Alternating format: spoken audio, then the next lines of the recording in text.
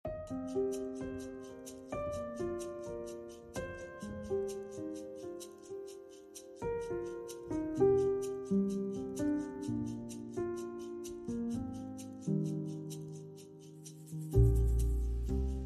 tenkte jeg skulle begynne I dag å snakke om et par andre podcaster som jeg liker å høre på.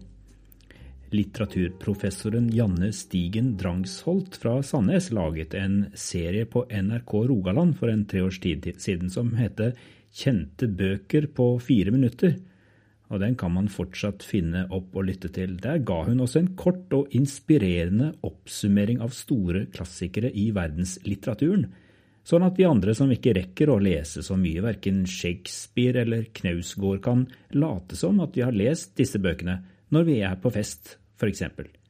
Det et ustyrtelig morsomt konsept, for Stigen Drangsholt en veldig god formidler. Hun tok for øvrig også for seg en av bøkene I Det gamle testamentet I sin serie. Selv om det morsomt, det kanskje ikke så lurt å ta henne helt på alvor, for det vel å love mer enn noen kan holde og gi oss innholdet I en god bok på 4 minutter. I Bibelen finnes det et vers som populært kalles for Den lille Bibel, fordi det regnet for å oppsummere Bibelen på en glitrende måte. Det står I Johannes evangeliet, kapittel 3, vers 16. Mange kan verset utenat, for det har tradisjonelt vært et sånt puggvers. For så høyt har Gud elsket verden, at han ga sin sønn den enbårne, for at hver den som tror på ham ikke skal gå fortapt, men ha evig liv. Verset kan settes I sammenheng med Kristi himmelfart, for I vers 15 like foran sier Jesus, ifølge Johannes, «Ingen annen steget opp til himmelen enn han som steget ned fra himmelen, menneskesønnen som I himmelen.» Jeg har vokst opp med Den lille Bibel. Ordene så kjente I ørene mine at de går inn omtrent helt uten motstand. En smakfull og lett fordøyelig oppsummering av hele Bibelen. Men selv om jeg har vært glad I Den lille Bibel, så har jeg vært litt skeptisk også. Jeg har vært litt engstelig for at vi gjør budskapet for lett og friksjonsfritt når vi prøver å oppsummere det med bare 30 ord. Men kanskje ikke disse ordene så enkle og lett fordøyelige lenger. Det ble jeg minnet om da jeg lyttet til en annen podcast nylig. Jeg var ung student da Harald Eia og Bård Tufte Johansen overtok humortronen I Norge med Lille Lørdag på midten av 1990-tallet. Jeg har alltid likt godt Harald Eia, for han både morsom og smart, og han liker å grave I ting som andre kanskje ikke gidder å bry seg om. Derfor hører jeg gjerne på hans podcaster, blant annet den som han nå har sammen med Tore Sagen. Den heter Tore og Haralds podcast. Episoden Sorgens fremskritt ble sluppet for 1 måned siden. I den begynte Harald Eia plutselig å snakke om Den lille Bibel. Johannes 3,16, og da spisset jeg selvfølgelig ørene. Eia erklært ikke-troende, men han snakker titt og ofte om religion. Harald hadde vært I begravelse, der Den lille Bibel ble lest høyt av presten. Hør på hva Harald Eia sier her. Ja vel, så Gud offret sønnen sin for vår skyld, sin eneste sønn. Hvorfor gjorde han det? Jo, for at hver den som tror på han ikke skal gå fortapt, men ha evig liv. Og jeg tenker, dette bare tull. Her bryter Tore Sagen inn. Ja, men du må ikke lete etter noe logikk I de greiene der. Det ikke noe nullsumspill. Det det man tenker først, at jeg dreper den, for da kan alle andre få evig liv, men det stemmer jo ikke. Harald Eia fortsetter. Hvem har bestemt at Gud må betale den prisen? Hvorfor måtte han det? Han jo Gud, han trenger ikke å offre noe. Han kan bare gi alle evig liv, han. Sånn sitter jeg og tenker da, hele den boten han betaler ved å offre, det var helt unødvendig. Det hjelper oss ingenting.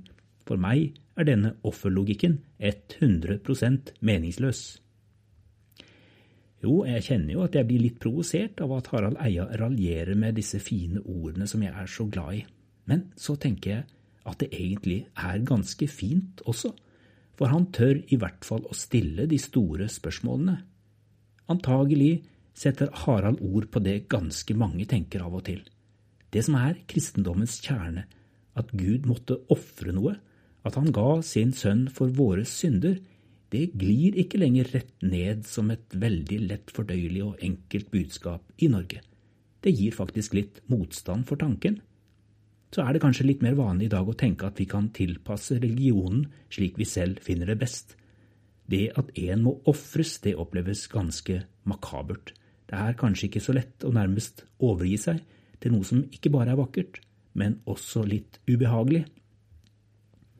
Det kan godt hende det taktisk lurt av meg som prest og kirken jeg representerer, å følge med på denne trenden, hvis det viktigste å lage en friksjonsfri tro som glir rett ned. Men jeg tror vi fører alle bak lyset, hvis vi later som at vi ikke trenger hverken den lille eller den store Bibelen for å kalle oss kristne. Det som Harald Eia reagerer på med de 30 ordene i Johannes 3,16 handler egentlig om det mange kaller for det ondes problem. Den lille Bibel gir på en måte svaret på det ondes problem, men ikke nødvendigvis det svaret folk synes så enkelt å akseptere. Mennesker har slåss med det ondes problem siden tidenes morgen, men jeg tror det spesielt mange som sliter med det i vår tid. Hva det ondes problem? Jo, det spørsmål som hvordan kan en god Gud tillate all lidelsen i mitt liv? Hvordan kan en god Gud tillate all lidelsen i vår verden? Hvorfor tar han ikke bort smerten fra mitt liv, eller bestemors liv, slik jeg har bedt om? Enkelt sagt, du god nok for meg, Gud, til at jeg vil til din himmel? Det kan være så vanskelig å tro på en god Gud som ikke bare i sin allmakt her og nå fjerner alt det som vondt og vanskelig i verden. Hvordan kan vi leve med dette tidsspennet? For det jo veldig lang tid mellom det øyeblikket da Gud gjorde opp med alt det vonde på korset, og det øyeblikket der framme da rettferdigheten skal oppfylles, når en ny himmel og jord på plass. Hvordan kan Gud ha så god tid? Dette det ondes problem, og kanskje det en måte å forklare Harald Eias problem med Johannes 3,16 på. Han kjøper ikke helt Guds løsning eller premisset for løsningen, sånn den blir fortalt oss i Bibelen. For dette fortellinga. Både den store og den lille Bibel handler om en Gud som elsker alle oss som han har skapt i sitt bilde. Hvor ondskapen kommer fra, og hvorfor den fortsatt finnes, det gir ikke Bibelen fullstendig svar på, selv om mange har forsøkt å forklare det.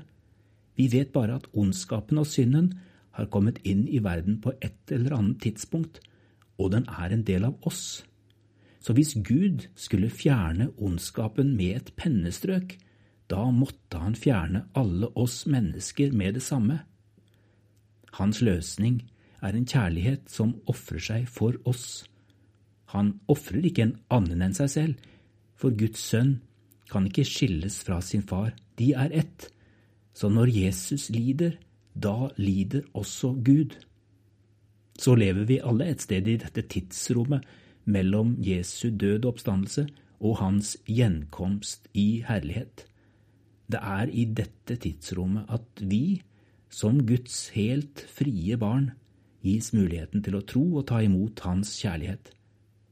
I dette tidsrommet skjer også noen merkbare under. Enkeltmennesker, familier og samfunn får oppleve legedom og nyskapning. Jeg hører om det nesten hver dag. Men fortsatt må vi leve med at det vonde som bryter ned både kropp og sjel, det som leder til ødeleggelse, eller det Bibelen kaller fortapelse, det finnes fortsatt midt iblant oss. Vi vet noe om slutten på fortellingen og en ny begynnelse der framme, men slutten har ikke kommet ennå. Derfor sier den lille Bibel, for at hver den som tror på ham, ikke skal gå fortapt, men ha evig liv. Det vanskelig å forholde seg bare til biter av den store fortellingen. Harald Eia og Tore Sagen minnet meg om at den lille Bibel fortsatt en veldig god oppsummering av den store Bibelens budskap. Den pakker faktisk ikke noe inn. Mange kan henge seg opp i ordet tro og begynne å måle opp denne troen. Har jeg nok tro til at det holder? Hva med alle dagene da jeg også tviler? Da svaret mitt både enkelt og vanskelig på en gang. Det ikke graden av din subjektive tro som frelser deg.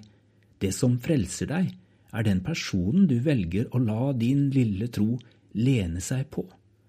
Hvem kan du lene deg på? Den oppstandne Jesus, din venn for livet. Du behøver ikke slutte å tenke for å kalle deg kristen. Noen av de største tenkerne i historien har vært kristne. Forrige uke snakket jeg med en geofysiker som sa at jo mer han lærer om skaperverkets oppbygning, jo lettere synes han det er å tro. For ham er det ingen motsetning mellom tro og vitenskap. Og samtidig finner jeg personlig en god ro i at jeg skal slippe å få plass til alle verdens problemer og spørsmål inni hodet mitt før jeg kan tro. Det er nok å stole på fortellingen. Det er nok å lene seg på Jesus. Jeg velger å stole på noe som er større enn meg. Jeg vil ikke stole på flaks og heldige omstendigheter. Jeg vil ikke lene meg på andre mennesker som kan og vet og gjør mer enn meg. Den jeg velger å stole på er Jesus Kristus, for han har jeg lært å kjenne både som stor og mektig og som en venn som har kommet meg helt nær. Det er på mange måter en fryktelig historie at Gud måtte la sin sønn dø for å redde oss og vise oss sin kjærlighet. Men tenk om det er sant. Hvis du er åpen for den muligheten, hva er til hinder for også å leve som om det er sant, og ta imot Guds frelse? For så høyt har Gud elsket verden, at han ga sin sønn den enbårne, for at hver den som tror på ham ikke skal gå fortapt, men ha evig liv.